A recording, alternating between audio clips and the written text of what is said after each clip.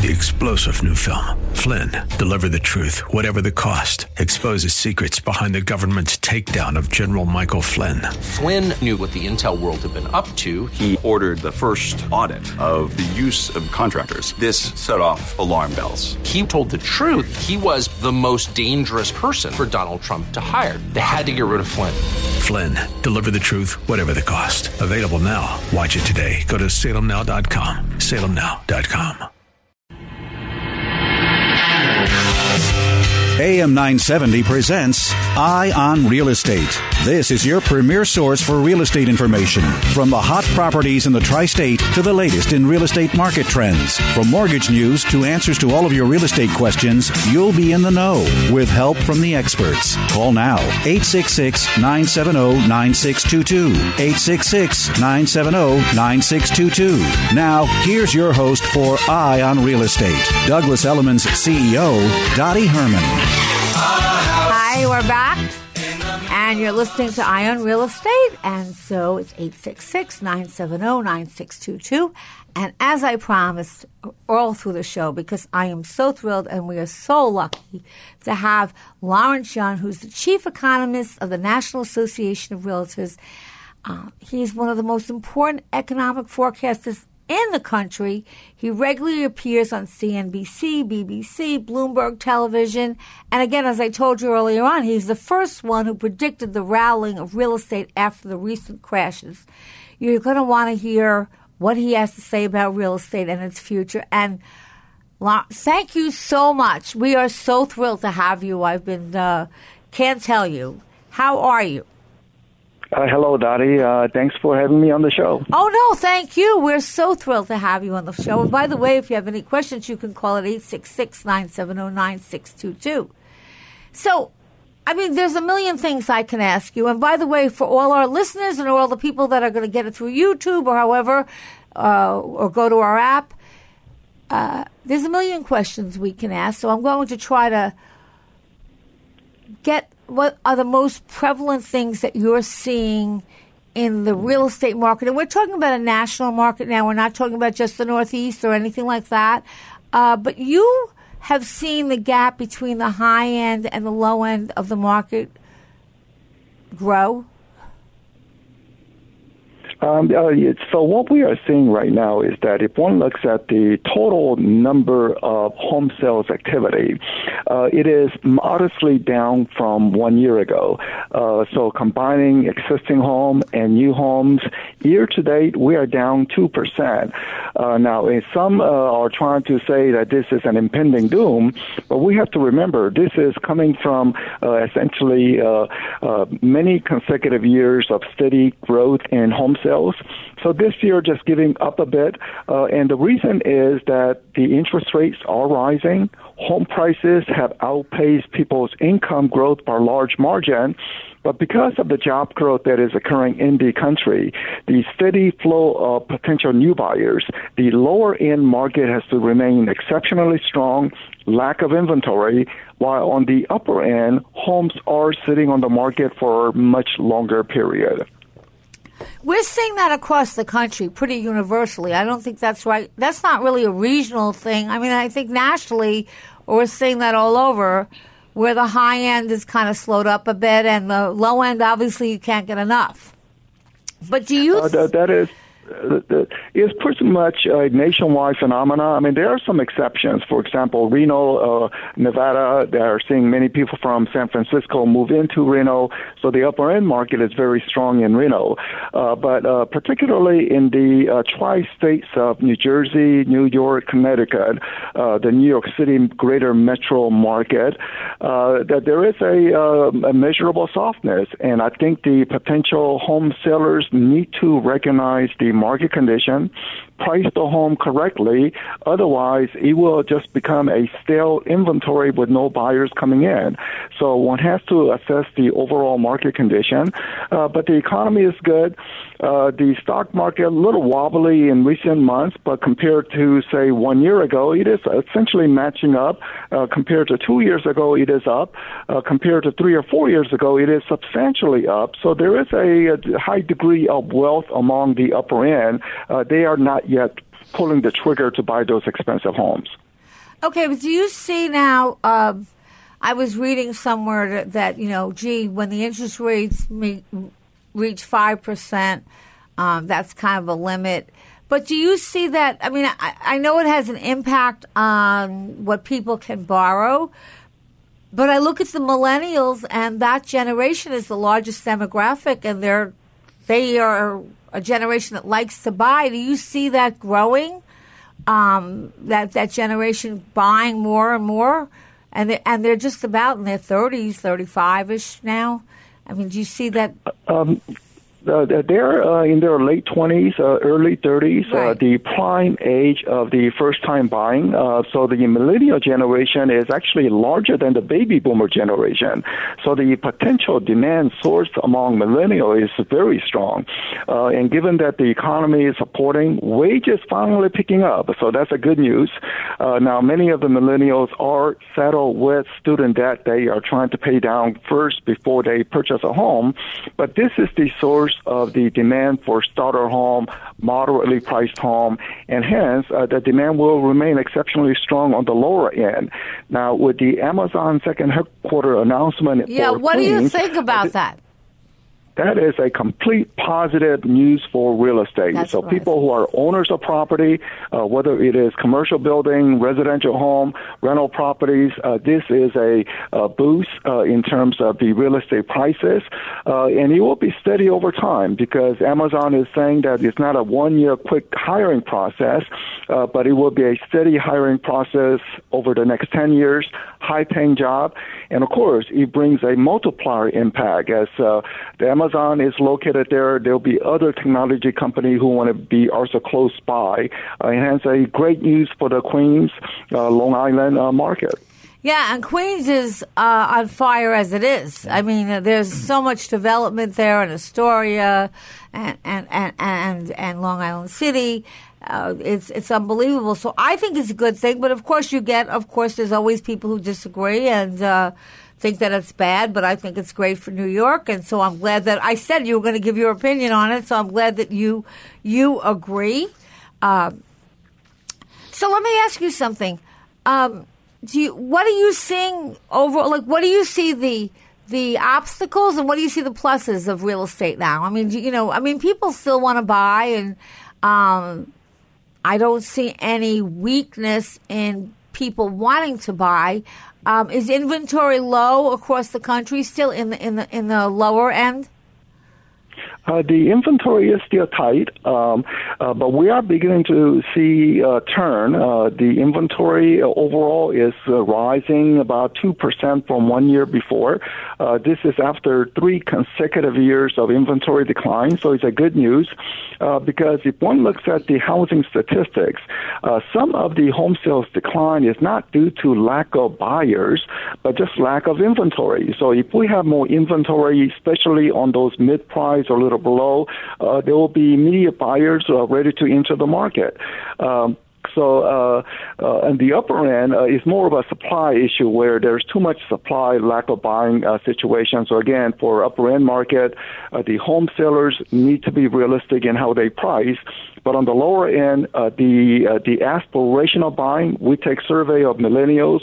Would you like to buy a property or stay being a renter?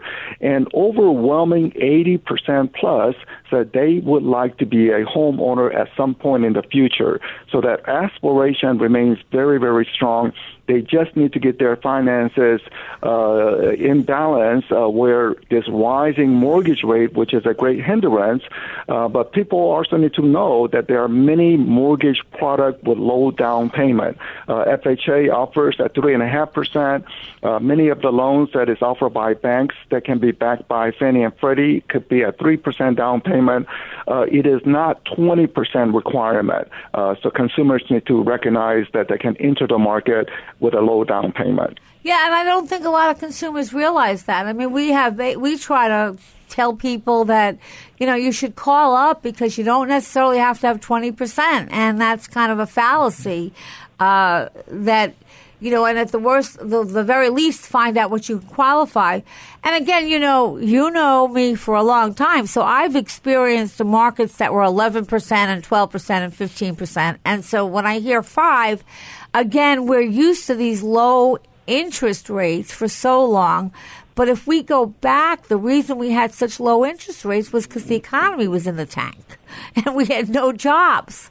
And so do you think that now that the jobs are growing, and again, I don't remember the again, depending on the type of jobs that are coming back and the pay, do you think eventually that'll kind of even out where that covers for the rise in interest rate?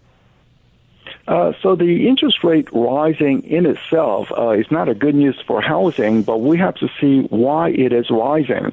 Interest rates are rising because of the good economy, and anytime there's a job creation, that is a solid fundamental factors for housing demand. So in the past, and Dottie, you refer correctly that in the past, mortgage rate averaged 10%. It averaged 8% back in the year 2000, and when it sunk down to 6%, people were cheering back in 2005 period. So now we're just talking about interest rate going up from 4% to now 5% with job creation. And in my view, the rising interest rate is negative, but job creation is positive, and those effects essentially cancel each other out.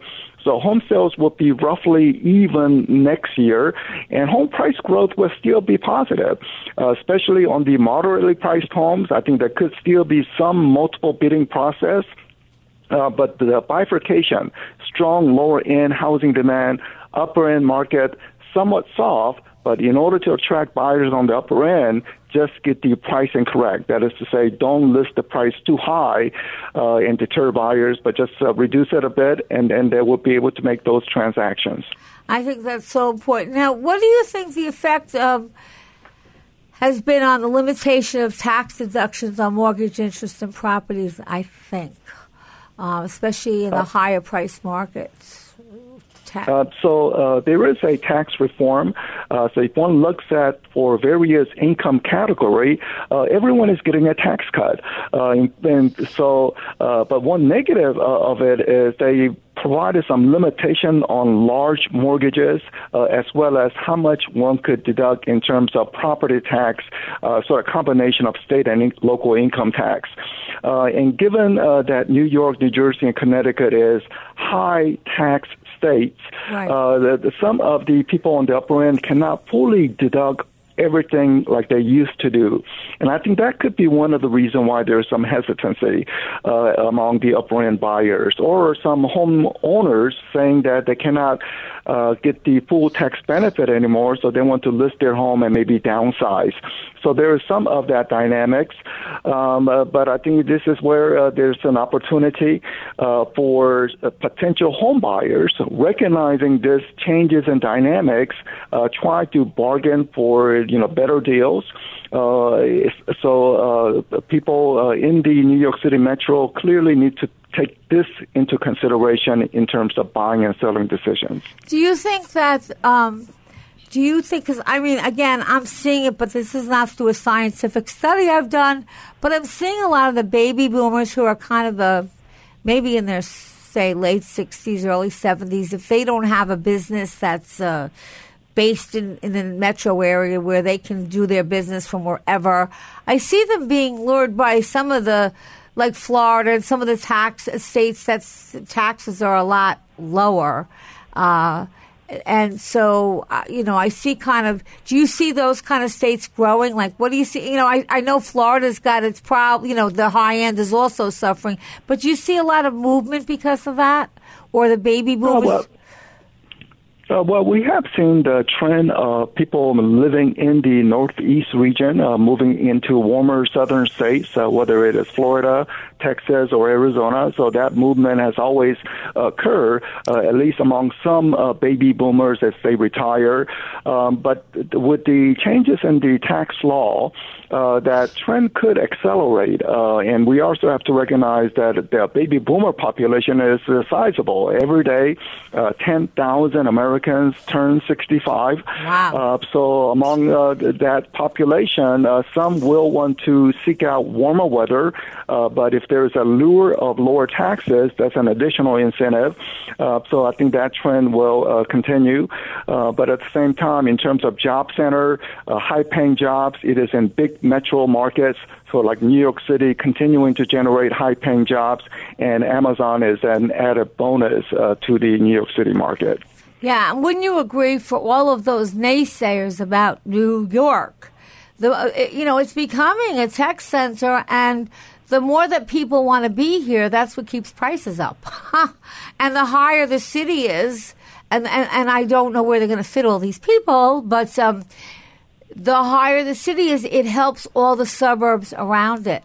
Now, are you seeing, Lawrence, like are you seeing around the country where, like, let's say the suburbs that are close to the main cities are attracting some of the millennials who can't afford to be in the main, in the hub of the city? What do you see happening to the suburbs? Generally, one can get a better bargain or, say, a larger size home for the same price as one moves out of the downtown city center areas. So that is the trade-off. So what we find is that millennial generation who have high income, they want a walkable community near the job center. But as soon as they have a kid or needing to find a school district, then they begin to move out to the suburbs. So that pattern will always occur, and the overwhelming number of home buyers are families with children, but nonetheless, we have to also recognize there are many single people also buying, particularly unmarried single females who have been just become much more financially responsible at an earlier age, and they are buying home within their budget and start building wealth right away. That, Lawrence, that's so important because I don't think enough real estate companies pay attention to that. The single female buyers is greater by almost double the male singles, and I'm not sure that people market to them, but and that's going to continue to grow, in my opinion. Absolutely. One looks at the college enrollment, it's almost running 60-40 in terms of female versus male enrollment situation. Wow. So one can see that in the future also where the demand for housing will be, because it's the college graduates over time are the ones who are buying homes. So, Lawrence, give us your best call for what do you see next year? What do you see for the remainder of this year and going forward? What do you see as far as prices, interest rates, trends? What are you seeing? For the next couple of months, it's a little tricky because we are in the winter months. Winter months tends to be more volatile, much slower than, say, the spring or summer months. But once we come to the spring buying season, I think the buyers will resume back. The inventory choices will be more widely available, which is good news for consumers. They don't have to worry about constantly massive multiple bidding, fighting situations, so more healthier situation. And overall in 2019, home sales should be roughly about the same as in 2018. And home price rising, but not those easy price gains. So the price gains will be more to the tune of 2 to 4%, meaning more moderate price gains occurring. And mortgage rates just moderately higher, maybe 5.5% by year end 2019. Okay, but they're coming, with some programs to make it easier for the millennials to buy. I read that somewhere. So the banks are trying to work more with millennials and credit companies and stuff of that nature. But your forecast is pretty good. And I really thank you so much. I hope you'll come on again. But let me just ask you this, because it's my opinion, and I tell sellers and buyers, and I tell all our listeners that if the market spikes, when it goes up like 10%, 12%, now if you're a seller, that you think that's great, but at the end of the day, what comes up must come down. So in a way, I kind of think we have healthy growth. It's not, it's kind of moving along, and it doesn't have its peaks and valleys. It's just kind of steady. Would you describe it that way? Yes. Yeah. I would say that next year price projection of 2 to 4%. There will be very healthy, balanced, sustainable growth. Something that both the buyer and sellers, I think, will agree with. Thank you so much, Lawrence. I really hope you'll come on again. We can't tell you how much we thank you, and I want to wish you and your family the happiest Thanksgiving, and hope you'll be on again soon. We'll be right back. I enjoyed being on the show. Thank you. Enjoyed being on the show. Thank you. We'll Bye. be right back after our commercial break.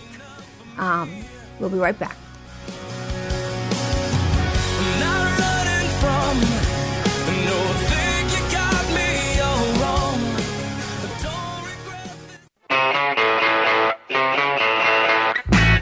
It's Eye on Real Estate.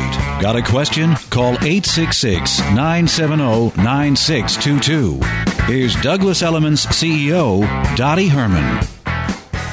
We're back, and you're listening to Eye on Real Estate. And, hey, that was great that Lawrence, and I mean, that's really a special thing for him to come on the show. He's a really busy man, and his read on the market, I mean, no one has 100% guaranteed except the man above, but I think that his read on it is pretty close to, with all the numbers and the data across the country, and it's pretty much parallel across the country. You know what I'm saying? What did you think, Jerry? Very interesting. I mean, this is for our listeners, this is a very highly respected economist. Some people put him in the top 10, but he's regularly quoted. Obviously, he's employed by the NAR, so his focus is always on housing, but he's looking at broader economic trends, and he's a very learned guy. It was very interesting to hear him. Yeah, and if you have any questions for Lawrence, you can always email us, and we'll get them to him. And you like the Amazon deal too, so for all I mean, I don't. You know what? complaining. I understand that it's going to be traffic and there's more people, but you don't understand. Those kind of things are what makes an area go up. That's so right. you won't complain when you sell your property, and you're going to get more money for it because there's a big demand and people have jobs. And they're good-paying jobs. These are not minimum wage jobs. These are good-paying jobs. So I'm going to give you a profile of buyers and sellers in a second, but I just have to do this. I'm not going to read this because I would be on the air for half an hour, and I was going to. I was like, maybe this is a story I want to tell, but I think I'm just going to give you the beginning, and maybe every week I'll give you a little more. Of course, I read this, and it's called The Watcher. And it's a true story, and it's a family bought their dream house, okay? But according to the creepy letters they started to get, they weren't the only ones interested in the home, okay? The home, 657 Boulevard in Westfield, New Jersey, which, by the way, is an expensive part of Jersey. One night in June 2014, Derek Brodus had just finished an evening of painting at his new home in Westfield, New Jersey, when he went outside to check the mail. Derek and his wife, Maria, had closed on the 6-bedroom house at 657 Boulevard 3 days earlier and were doing some renovations before they moved in. So there wasn't much in the mail except a few bills and a white card-shaped envelope. It was addressed in thick, clunky handwriting to the new owner. That's what the note said in the envelope, to the new owner. And the typed note inside began warmingly. Dearest new neighbor at 657 Boulevard, allow me to welcome you to the neighborhood. That's nice. Okay. Friendly, well, Jerry, when you talk about healers that you're not, so just listen to this. I did this on your account also. For the Broaduses, buying 657 Boulevard has fulfilled a dream. Maria was raised in Westfield, and the house was a few blocks from her childhood home. Derek grew up there, and then he became in insurance, and he grew the ladder, and he now could afford the $1.3 million home. The Broadhouses had bought 657 Boulevard just after he celebrated his 40th birthday. But as Derek kept reading the letter from his new neighbor, it took a turn. The letter then said, "How did you end up here?" the writer asked. "Did 657 Boulevard call to you with its force within?" The letter went on. 657 Boulevard has been the subject of my family for decades now, And as it approaches its 110th birthday, I have been put in charge of watching and waiting for its second coming. Oh, lovely. My grandfather watched the house in the 1920s and my father in the 1960s. It is now my time. Do you know the history of this house? Do you know what lies within the walls of 657 Boulevard? Why are you here? I will find out. And I'm going to leave it at that. And each week I'll tell you a little more. But this is a true story, so I just wondered if you ever get a letter like that. Okay. I would immediately put it in the shredder. I mean, why would you even read the end of that letter? Well, it goes on, and he gets more letters. Okay, so this is a whole. If if it was short, I would have done the whole thing, but it will take a half an hour. I just thought, and it's a true story, and it just happened not too long ago, and we had a woman on who does spiritual cleanses or whatever something like that. And again, I don't know if you believe in that or not, but we're going to find out what's behind the walls of this house. You should just sell it to him. Okay. Well, he doesn't identify himself. Okay. Well, he maybe says, see, if I were one of these cleansers, I would write those letters, and then I would just casually call upon the person, make sure everything's all right, and then be like, well, actually, I've got a haunting here. I've got somebody, and you kind of drum up business, right? Well, I know, and he goes on to say that do you need to fill the house with the young blood I requested? Better for me, because the man had kids. Was your old house too small for the growing family that you have, or was it greed to bring me your children? Once I know their names, I will call to them and draw them to. Sick me. The envelope had no return address. Who am I? The person wrote. That is you'll have to figure it out. And I will go on. Call the FBI, but it is kind of creepy. Yeah, it is kind of creepy, okay? Very. And then it goes on to mention he knows the names of the kids. It's creepy. Anyhow, I'll finish. That's terrible. I know. But I did compile some interesting information, which I did get from Lawrence Young, and want to give it to you.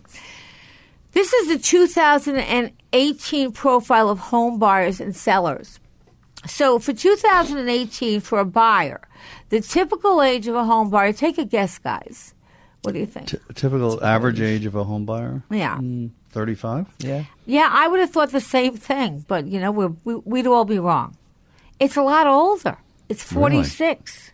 Really? Wow. Really? That's average, Which seems like outrageous to me. Yeah. Now, I don't know if they're including second home buyers in that. I'm going to have to find out. Because, if there were second home buyers in that, then I could understand it being higher. You know what I'm saying? It doesn't say first time buyers. So I don't know if that, we'll have to find. Married couples were 63% of the buyers nationally. Single females, which Lawrence talked about, 18% of the buyers were single females, compared to single males were only 9%. And that single female is growing. I mean, women are really getting empowered. I hate to tell you guys. Yeah, but look at Congress. If you're a guy that's kind of in the senior years, whatever you consider senior, well, you might not see it in your lifetime, but I just see it. I just see what's going on. And it's good. It'll be equal rights for equal people. And women are not going to have to necessarily be married to buy a house. And neither are men. Usually like in the 1950s or 60s, I think, it was kind of like you didn't buy a house if you weren't married, for most part, right? Unmarried couples were 8%.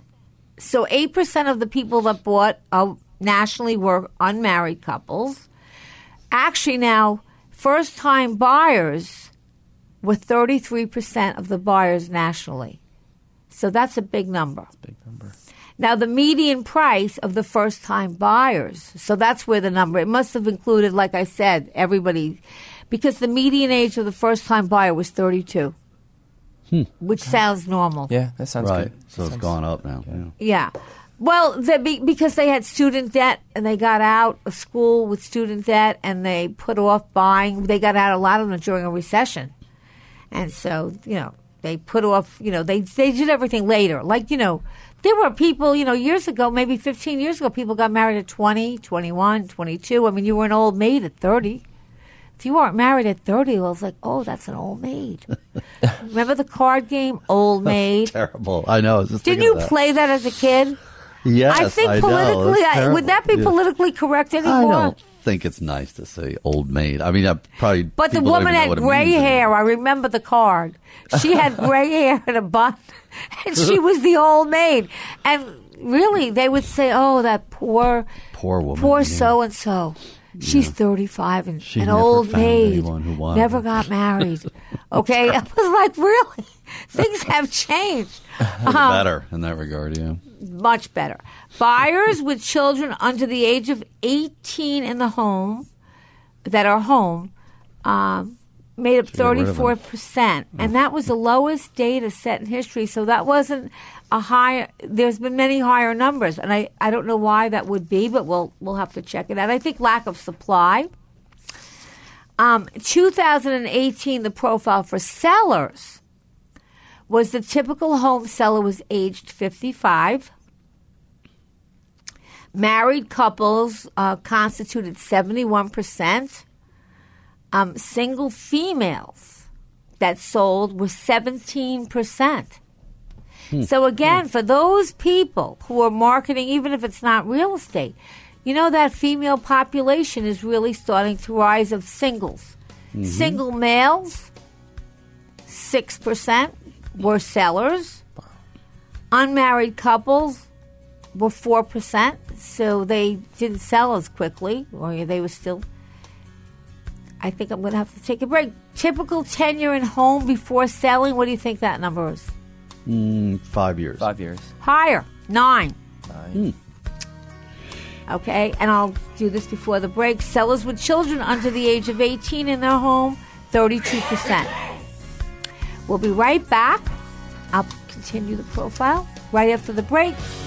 866-970-9622. We'll be right back with Eye on Real Estate.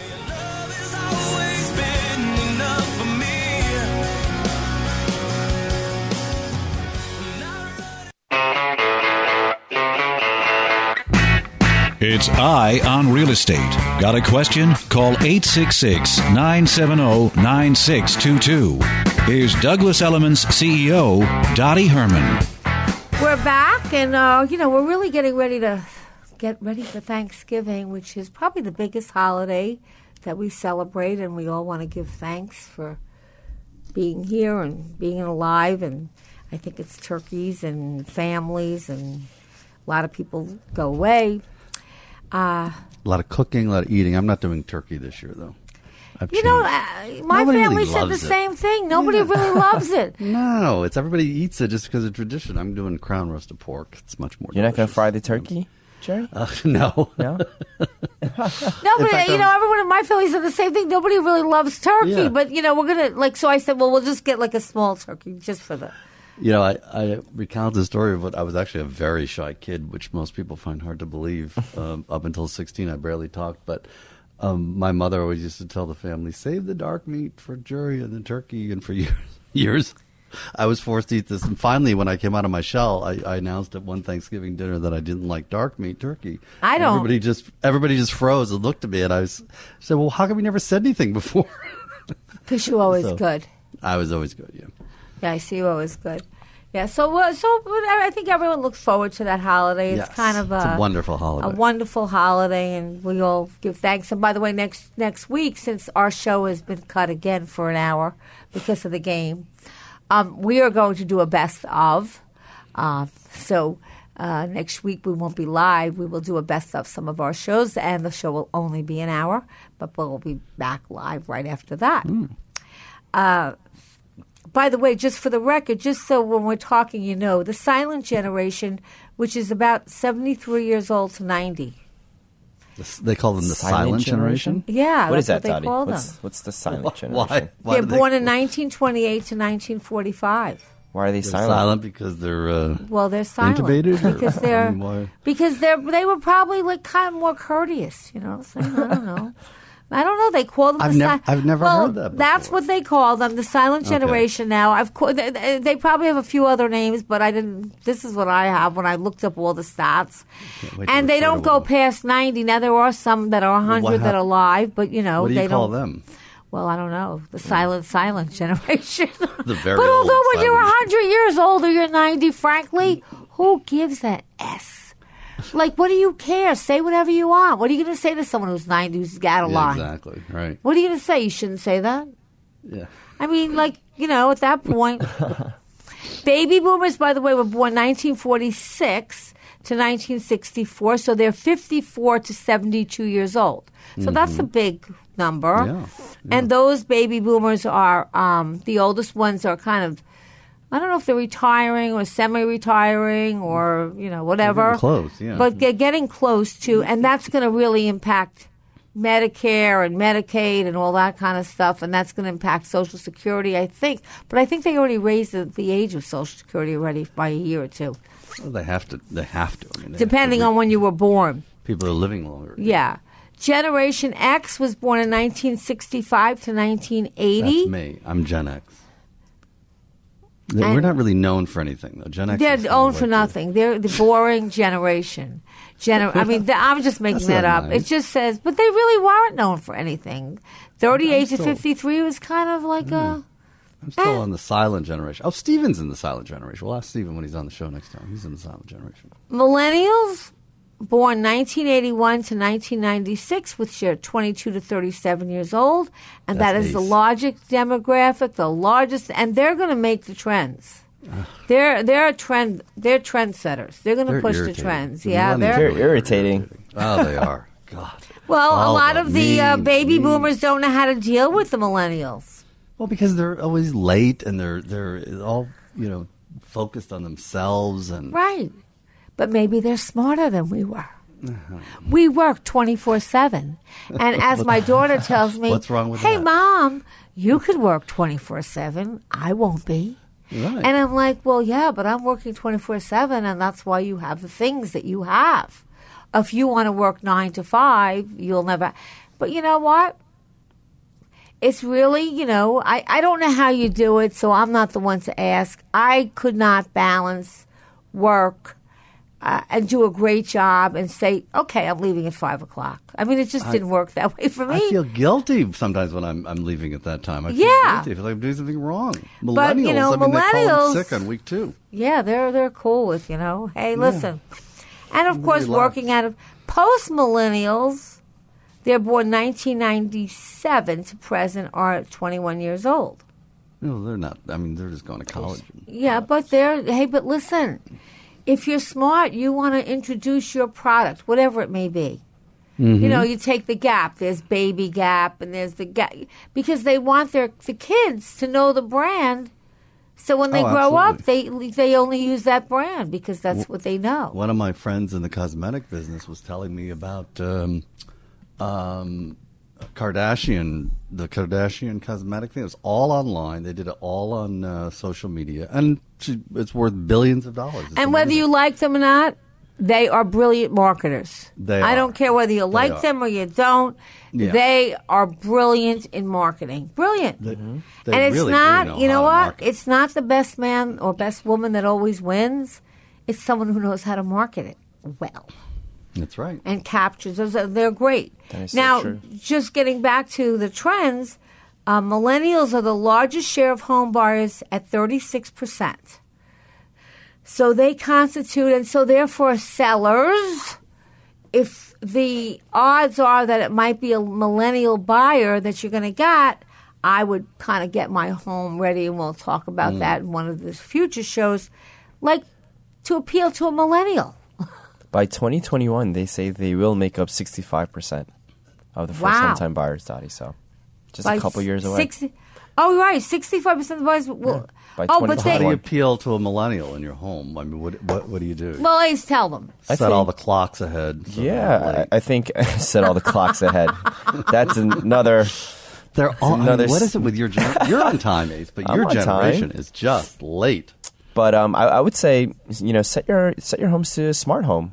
I mean that's what home. A lot of millennials now, they don't even turn on their lights by themselves. They call Alexa. I do it all on everything's on the app. And the other day I had Everything's people on in the for the app. marathon. And what if they don't have the app? We couldn't turn the lights off in their bedroom. What if they don't have the app? They don't know what to do with themselves, right? They don't know how to turn on a light. It keeps your guests from staying too long, too. That is true. You just turn off their access to the app. No, but it's hard to believe what life was like before. But I tell my daughter, I liked it when, what? There was no cell phones, and you had to say, Mom, sorry, I couldn't call you and tell you I was going to be late, but I ran out of coins. I didn't have a quarter to put in the phone. Right. Or my answering machine now they can track you. My daughter says, I track my daughter. I have things in her sneakers. Well, they couldn't track us, and thank goodness for that. Can you imagine? I mean, they really track them, right. No. I mean, I guess it's good in certain ways, but I mean, if you're a kid, it's kind of tough. I was bad, but my brothers always got caught. I never got caught. I was just as bad, but they were just dumb the way they did things. Right.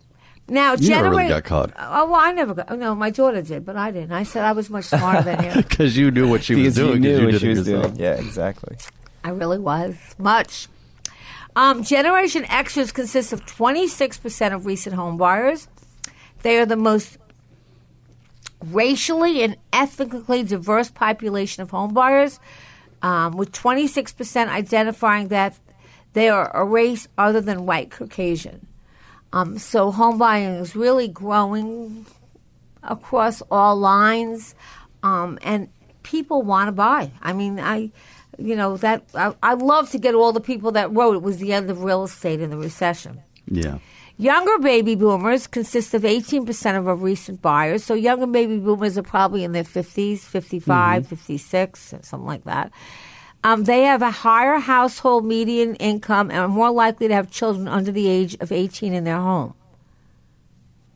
Well, I hope that's not. because they're on their second or third marriage, okay? Oh, right. And just people remember wait until that. they're 40 Stop. to have kids now, yeah. Okay, I have a granddaughter, and my friends' kids are her age. Yeah. Okay, because people have they're on kids their later. second. What? Yeah. People have kids later also. Yeah. Well, yeah, they have kids later, but they also have multiple marriages. Right. Yeah. Right. Right. So. Well, look at the president. I mean, he's got a young Barron. Yes. Like yes. 12 or 12. 13. 12. So. So the older baby boomers consist of 14%. They typically move the longest distance. They will drive longer. They will drive 30 miles. Now who will do that? Who does that? The older baby boomers. Oh, they whereas like to drive. the millennials will not. Oh, well, it's not convenient. They wouldn't want to drive. It's taking extra time. It's not convenient. No, it has to be right next door. Right. It's not convenient. But the baby boomers will. And are likely to make compromises on their home purchases where the millennials do not. They don't want to fix her up, or they want it done. They don't want to wait. Yeah, they don't have to do any work. Okay, now the silent generation, I don't know why they call it the silent generation, but the silent generation are 6% of recent buyers. So I guess they're still buying. What are they buying? A nursing home? I don't know. They're old. Hopefully not Dementia City. But I'm not making fun of that. My dad had it, and I found a lot of research about it. I'm not making fun, but okay, that's a good name for a town. The town. Welcome to Dementia City. Well, yeah. Also known as Washington these days. Jerry, listen, if there's no hope, that's where we'll have to go. Exactly. They are least likely and we won't know where we are because we're in dementia. They are least likely to purchase a detached single home because they're at that age. 28% purchase in senior-related housing, and they tend to purchase the newest homes. All generations of buyers continue to consult real estate agents. They're still very in, regardless of what you hear, or brokers to help them buy and sell their home. You need expert Amen. advice. Yep. Can't do it Okay, online. because they've been saying it's the end of real estate brokers for like 25, 30 years. Oh, please. And I got to tell you, a good real estate broker is worth its weight in gold. Absolutely. Yes, absolutely. And so is a good attorney and a mortgage person. Enjoy your Thanksgiving. Happy Thanksgiving, everybody, and enjoy it. And we'll be back right after the holiday. Not running from no thing you got me all wrong. Don't regret this life chose for me. Eye on Real Estate with Dottie Herman is sponsored by Citizens Bank N.A. 3-star General Michael J. Flynn, head of the Pentagon Intelligence Agency, knew all the government's dirty secrets. He was one of the most respected generals in the military. Flynn knew what the intel world had been up to. He understood its funding. He ordered the first audit of the use of contractors. This set off alarm bells. The explosive new documentary, Flynn, Deliver the Truth, Whatever the Cost, uncovers the facts behind this scandal. Flynn told the truth. He was the most dangerous person for Donald Trump to hire. I find out the worst enemy that I'm going to face in my life is right here in America. They took my assessment and they wanted me to change it. And I was like, I'm not changing it. They had to get rid of Flynn. With in-depth interviews, archival footage, and never-before-seen personal records of the man behind the headlines. I just felt like I was drowning. Flynn, Deliver the Truth, Whatever the Cost. Available now. Watch it today. Go to salemnow.com. salemnow.com.